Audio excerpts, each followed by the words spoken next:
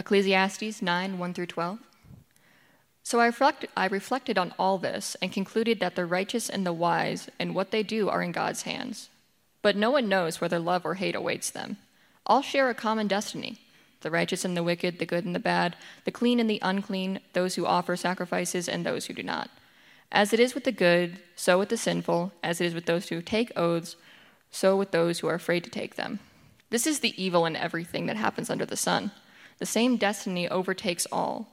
The hearts of people, moreover, are full of evil, and there is madness in their hearts while they live, and afterwards they join the dead. Anyone who is among the living has hope. Even a live dog is better off than a dead lion. For the living know that they will die, but the dead know nothing. They have no further reward, even their name is forgotten. Their love, their hate, and their jealousy have long since vanished. Never again will they have a part in anything that happens under the sun. Go, eat your food with gladness, and drink your wine with a hopeful heart, a joyful heart too. So God has already approved what you do. Always be clothed in white, and always anoint your head with oil. Enjoy life with your wife, whom you love, all the days of this meaningless life that God has given you under the sun. All your meaningless days. For this is your lot in life, and your toilsome labor under the sun. Whatever your hand finds to do, do it with all your might. For in the realm of the dead, where you're going, there is neither work, nor planning, nor knowledge, nor wisdom. I have seen something else under the sun. The race is not to the swift, or the battle to the strong. Nor does the food come to the wise, or wealth to the brilliant, or favor to the learned. But time and chance happens to them all. Moreover, no one knows when their hour will come. As fish is caught in a cruel net, or birds are taken in a snare, so people are trapped by evil times that falls unexpectedly upon them.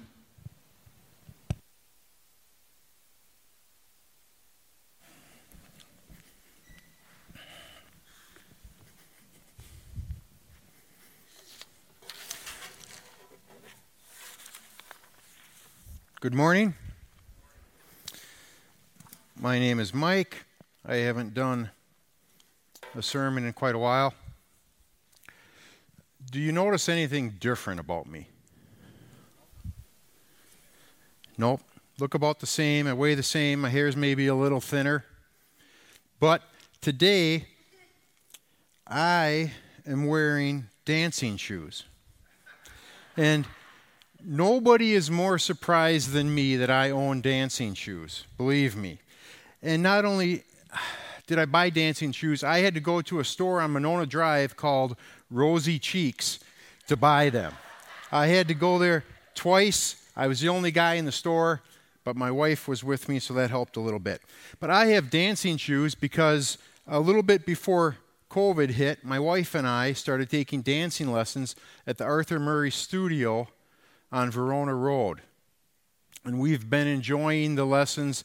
Our instructor, John, is a little older than us, and he has a story for everything. And we have a story for everything. So about 25% of our dance lessons are us just sharing stories back and forth while good music plays in the background. So it's very enjoyable. And I'm not a very good dancer. I can do okay, but it's not my giftedness. And I told John, I said, my brain works wonderfully in many different ways. Dancing is not one of them. In fact, when I sing during worship at Lakeview, I have to decide, am I going to clap or am I going to sing? Because I can't do both, at least not very well. So I have to decide. Yet, many times when I'm worshiping here and I can just sense the presence of the Spirit and I'm getting caught up in the worship, I think to myself, if I was in heaven right now, I would be dancing. Because that's what my spirit wants to do. It wants to dance before the Lord. And my wife used to belong to a church in Florida where during worship, they would dance in the aisles. And she said it was beautiful and natural and lovely, and she really enjoyed it. I don't know that will ever happen here at Lakeview. It's not the culture, right? But wouldn't it be great if the Spirit moved and people felt comfortable dancing before the Lord? I think that would be great. You never know. So, in that context of dancing and learning about dancing, John, our instructor, told us one day, he said, when you see two people dancing, it should look like they're having a conversation with each other. Now, this isn't Dancing with the Stars or competitive dancing where everything's choreographed and everybody practices it and they've got all the timing down and everybody knows what's going to happen. That's not a conversation, that's a script. But if people are out social dancing, it should look like a conversation. The man is leading, the woman's following. They don't really know what's coming up next. Whatever the woman does, it might not be what the guy intended, but when she's done doing it, he's right there to make it look like that was the plan all along. They're dancing. It should be enjoyable to watch. So I put that through my follower of Christ filter, and I think about my walk with God as a conversation and as a dance, as God leads, and I try to follow, not always sure if this is Him speaking or if this is what He wants me to do, but I do my best knowing He's going to stick with me, and when I come out the other end of the move, whatever that might be, He's going to be there. And it's in this context of me thinking about that I get a text from Andy, maybe in June, says, can you preach August 15th? So I said, give me a day to pray about it, because that's what Christians do, right? When you don't want to answer right away, you say, let me pray about it. And I said, what's the subject?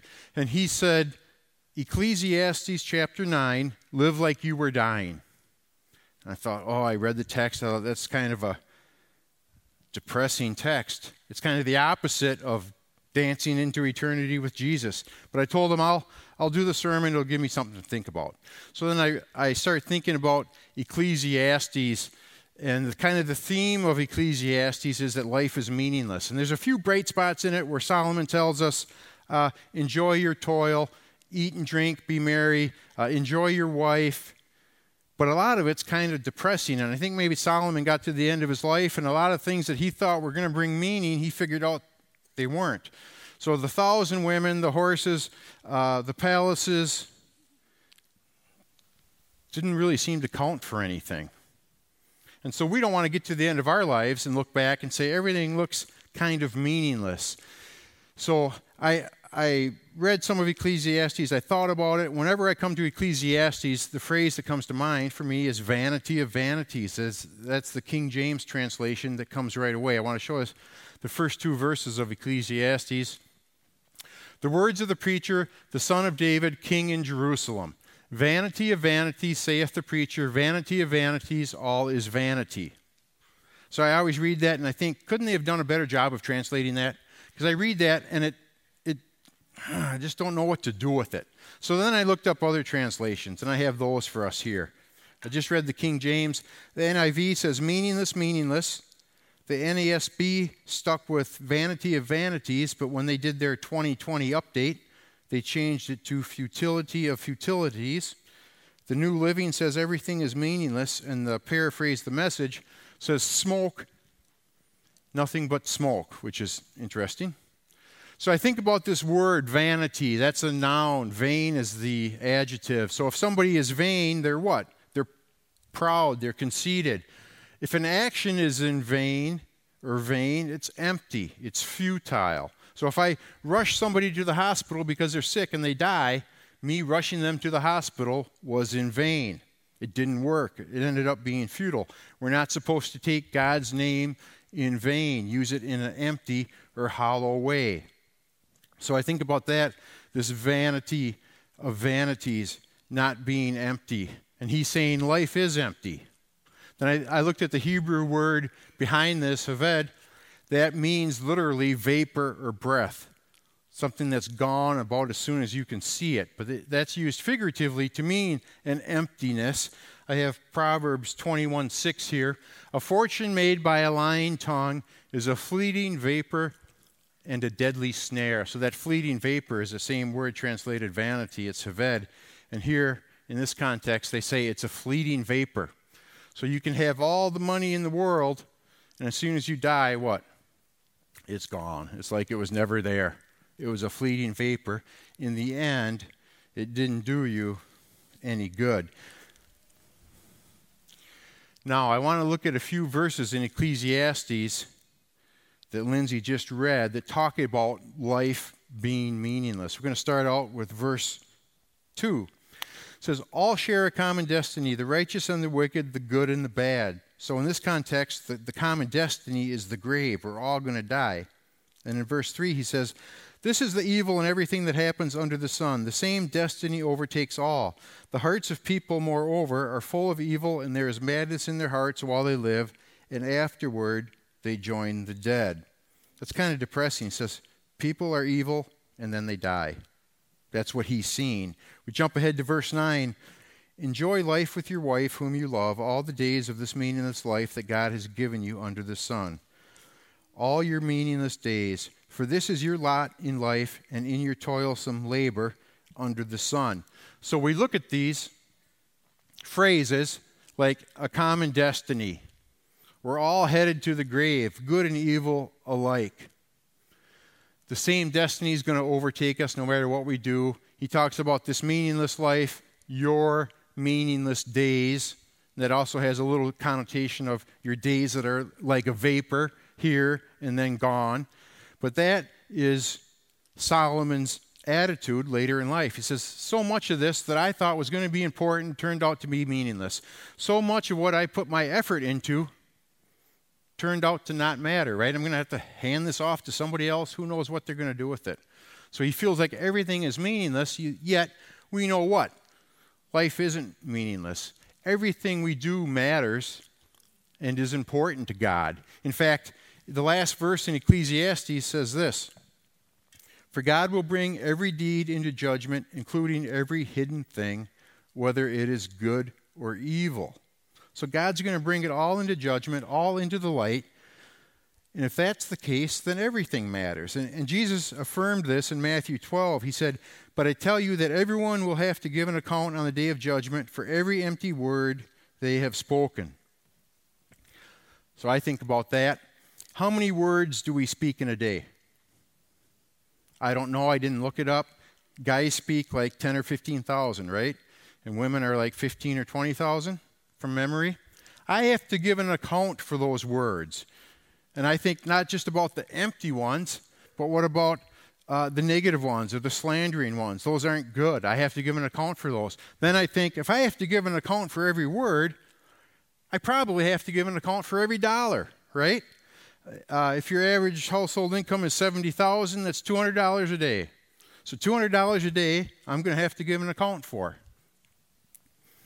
I waste a lot of money if you really look at eternity and what's important, but I'm going to have to give an account for that. Now, if I give God what's His, at least I don't have to give an accounting for what I did with His money. At least I'm just giving an accounting for what I have to do with what I had to do with my own. So that's good.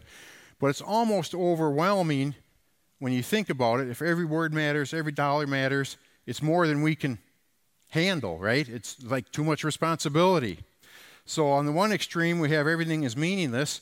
On the other extreme, we have every word, every dollar matters. What you do with everything matters. And we have to kind of reconcile those things together as we live the Christian life. We want our life to have meaning. We don't want to get to the end of it like Solomon did and look back and say life doesn't have meaning. And I have this little quote for us. If life doesn't have meaning for you, you're doing it wrong. If you're going through life and you're struggling and you feel like my life doesn't have any meaning, what I do doesn't matter, then you're doing it wrong. Where does our meaning come from? God. Easy answer when you're in church, right? Meaning comes from God. It's our relationship with Him. We're made in God's image. We're meant to follow Him. Be part of His family. That's where our meaning comes from. Everything we do is important to our Heavenly Father. So that's where our meaning comes from. That's what gives life meaning. I want to continue on. We're going to jump ahead to verse 11 in Ecclesiastes. It says, I have seen something else under the sun. The race is not to the swift or the battle to the strong, nor does food come to the wise or wealth to the brilliant or favor to the learned. But time and chance happen to them all. Now, I don't know if Solomon is just observing this, that life seems pretty random, or is he complaining that the strong don't always win? And I think, well, if the best team always won the game, why play, right? Or if you're learned, if you were born at a time and a place where you could get educated, should you get all the favor? Or should the favor be spread around a little bit? Seems like it should be spread around a little bit, doesn't it? I don't know. But he ends it with, time and chance happen to them all. I think that's funny because Solomon was born son of the king of Israel. As time and chance happened, he made out pretty good, didn't he? He was in a pretty good time, in a pretty good place, born in a pretty good position. He got the coat of many colors, right? He was the favored son. No, he didn't get the coat of many colors. Who got the coat of many colors? Joseph. How do we know that? The Bible, and they did a musical about it.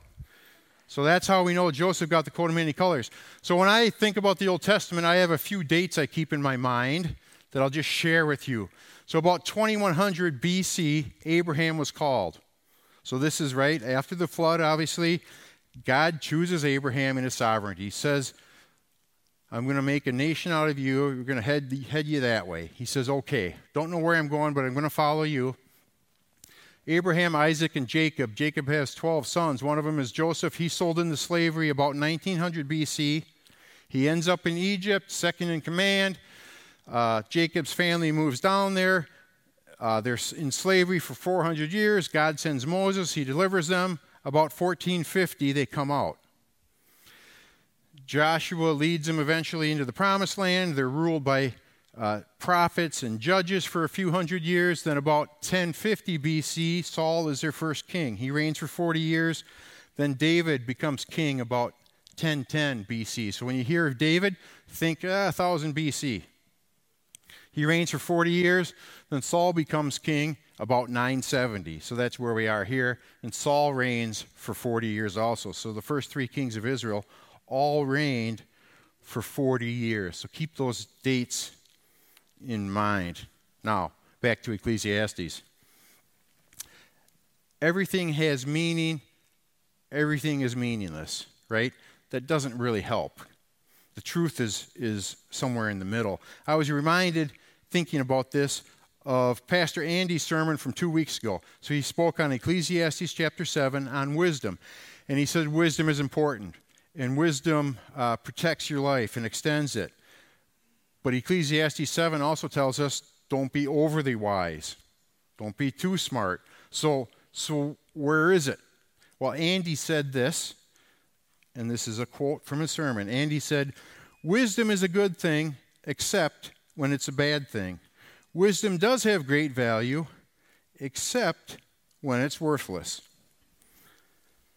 It's hard to nail down everything all the time. You have to learn things by experience. You have to listen to the Holy Spirit. So wisdom is a good thing. We know that. But it's bad if you trust your own wisdom over trusting God. And wisdom does have great value, except when it doesn't. Does wisdom keep you from getting sick? Well, you could argue maybe a little bit if I do some things that are smart. But to a large extent, no, it doesn't. Time and chance happens to us all. So wisdom has great value, except when it doesn't. That's kind of how the Bible is. You can look at this verse, and you can look at that verse. And they might appear to be in conflict, but they're not. They're all true for all time, right? When I think of that concept, there's a couple passages that always come to my mind. The first one is Jesus from Matthew 11. He says, come to me, all you who are weary and burdened, and I will give you rest. Take my yoke upon you and learn from me, for I am gentle and humble in heart, and you will find rest for your souls. For my yoke is easy and my burden is light. I think everyone likes that passage, right? Isn't that encouraging? If we're troubled with life, buried under the weight of our own sin, we can come to Jesus and take his yoke. It's light, it's easy, we can have peace with God. But at the same time, Jesus tells us this. Then he said to them all, from Luke chapter 9, whoever wants to be my disciple must deny themselves and take up their cross daily and follow me. For whoever wants to save their life will lose it, but whoever loses their life for me will save it. Well, that kind of sounds like the opposite. So instead of, hey, my yoke is easy, it's like, hey, if you want to follow me, take up your cross daily and die to self. If you die to self, you're going to save your life. You're really going to have life, which is hard to understand, but both verses are true, right? We have to learn how they apply to us and when they apply to us as the Holy Spirit teaches us. That's kind of the way it is. My dad used to tell me when I was growing up, he says, the Bible is written for everybody. So it's written for the drunk on the Bible stool, the drunk on the bar stool who never thinks he'll be good enough. He could never measure up to what God wants. And the Bible is written for the highly educated, religious professional who thinks God's proud of him and thinks he earns and deserves a spot in heaven. It's written for both, right? So what's the message of the Bible for the drunk on the bar stool? The message is, you don't have to be acceptable to me because Jesus is. If you place your faith in Jesus, his blood covers your sin. When I look at you, I see the righteousness of Christ. You can be part of my family simply through faith, right? And the message for the self-righteous professional is what? Nobody's good enough. You can't earn your way. God opposes the proud and the stiff-necked. You have to come to faith. So the message is the same. Jesus is the only way, just coming at it from different angles. So as we think about the Bible and how to do life with God, we have to realize that there aren't always hard, fast rules that happen all the time, even though there are principles that we can apply. Now, I talked earlier about doing dancing lessons. And a month ago, we were doing this little move where we step forward and go like this, and then we're going to do a little break. So I let go of my wife's hand and go like this, and she mirrors me, and we go like this. And then we're supposed to come back, and we do the same thing, and we look this way, and then we look at each other's eyes in the middle, and we go like this. Of course, when I go to do that move, as soon as I let go of her hand, I just drop my arm, right? Because that's just, I don't know, that's just what I do, and then go like this. And when I let go here, I drop this hand. And then the instructor stops me and says, no, Mike. He said, dancing needs to involve as little effort as possible. So if you're going to need your arm here, you don't lower it and bring it up later. You just keep it there. So as you do these breaks, you keep your arms out, which feels a little bit weird because you're sticking your arm out, right? But he says, oh, that's less work, and that's how you do it. So I'm thinking, okay, I process that. But I know there's times he tells me to do stuff that is a lot more work than not doing anything. So it's like, when do I apply the rule and when do I not? I just need to learn that as I dance and watch other good dancers. I'll learn what makes sense and what's intuitive. And just processing it, I'm thinking about, well, it's probably not actually less work, but maybe it looks like less work. So instead of my arms flailing around and they're just kind of there, it maybe looks more graceful and it looks like there's less work. So I have to learn that by experience as I dance. Now, I'm in my family business of being a grading contractor, moving dirt, so I have to have a grading story. When I started running scraper, it was in the 80s. The scraper on the left is what we run now, but the scraper on the right, that's my dad in the early 70s. That might have been 50 years ago. My dad is 80 now, so he was probably in his early 30s there. That's the model scraper I learned on. One of the first jobs I was on was in Edgerton. We were regrading a couple of softball fields and adding a road through it. So I was running the scraper, getting a load of dirt off a pile. Then I came down onto this driveway we had built. Didn't have any gravel on it yet. It was just dirt. And I turned, loaded, and then drove down the road and dumped my dirt. Came back, got another load, did that again. Did that 3 or 4 times. And where I was turning in the road, loaded, it just turned into mush. It was just a big soft spot developed. And my dad stopped me and said, hey, he said, when we got a roadbed done like that, you can't drive on it. You got to stay off it with that heavy scraper, drive down the ditch where it doesn't matter. So I thought, okay. We go to our very next job, It's kind of the same type of job. It's a driveway. So we've got the upper part of the driveway done, and I'm thinking, hey, I'm on the ball. I have some experience. I'm going to stay off the roadbed. I'm going to drive down the ditch. So I do that several times, and my dad stops me, and he says, hey, why are you driving down the ditch? You got all this topsoil, like concrete. I can't even grade it. And I said, well, on the last job, you told me to not drive down the road. And I still remember to this day, he said, well, that was the last job. This is this job. And I thought, how am I going to learn when I'm supposed to drive here and when I'm supposed to drive here? There's no rule, right? It changes. It's by experience. And you get enough experience, make enough mistakes, eventually you learn, hey, this is where I should be driving, given the context, given this situation. This is how it needs to be done. But you need to learn that by experience. Nobody can sit you down and just tell you everything at once. You need to learn it a little bit by little bit, kind of like dancing. This brings me to the idea of tacit knowledge. If something's tacit, it's unspoken, like tacit approval. You didn't really get approval, but they didn't say you couldn't, so you assume it's approved. That's this idea of something being unspoken or tacit. Tacit knowledge is knowledge that's difficult to write down, visualize, or transfer from one person to another. Or intuitive knowledge rooted in context, experience, practice, and values. That would be like moving dirt. It's rooted in context and experience. Or this quote from Michael, this is 1958, he wrote about tacit knowledge. He said this, we can know more than we can tell. So my dad just can't sit down and explain everything to me. Some I just have to learn through time and experience. Now, there's no secret knowledge in Christianity, right? The Bible has everything we need to know. And Christian teachers are telling us everything they know, right? There's nothing held back. There's nothing secret. Yet, there are things we need to learn for ourselves. We need to experience things to really understand it.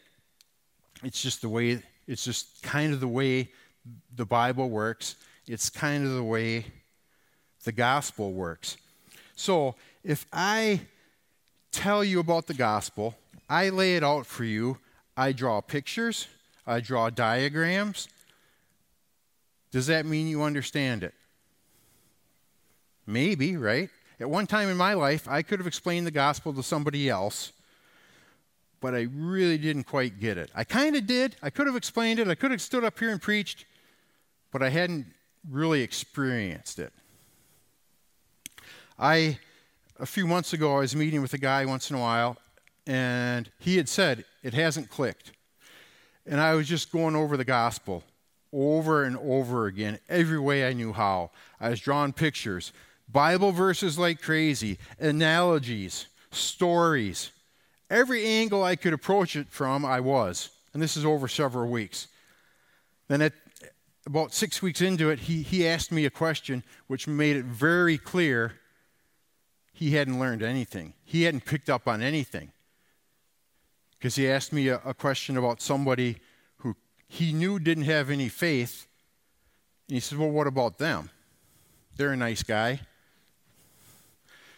And I just spent 6 weeks telling him it's not about being nice, it's about being forgiven. So I can explain it to you. Does that mean you really understand it? You have to understand it and experience it for yourself.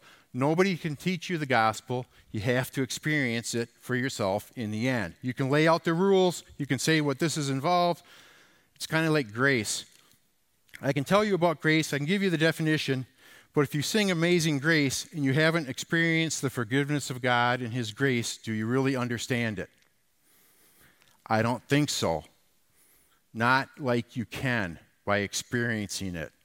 And that's something you have to experience yourself through the power of the Holy Spirit.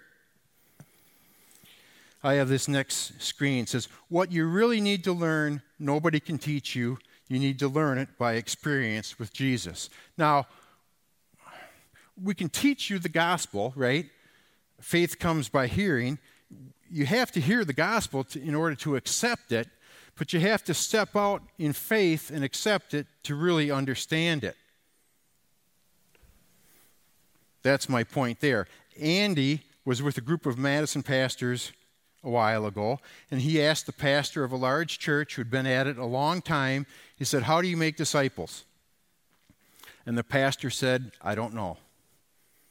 Now, that's kind of ironic because the entire purpose of a church is to make disciples, right? That's why we're here. We want to be disciples of Christ. But he said, "I don't know." He was being honest. You can give somebody the information, but that doesn't make him a disciple. And then he said, "But suffering really helps." Why does suffering help make disciples?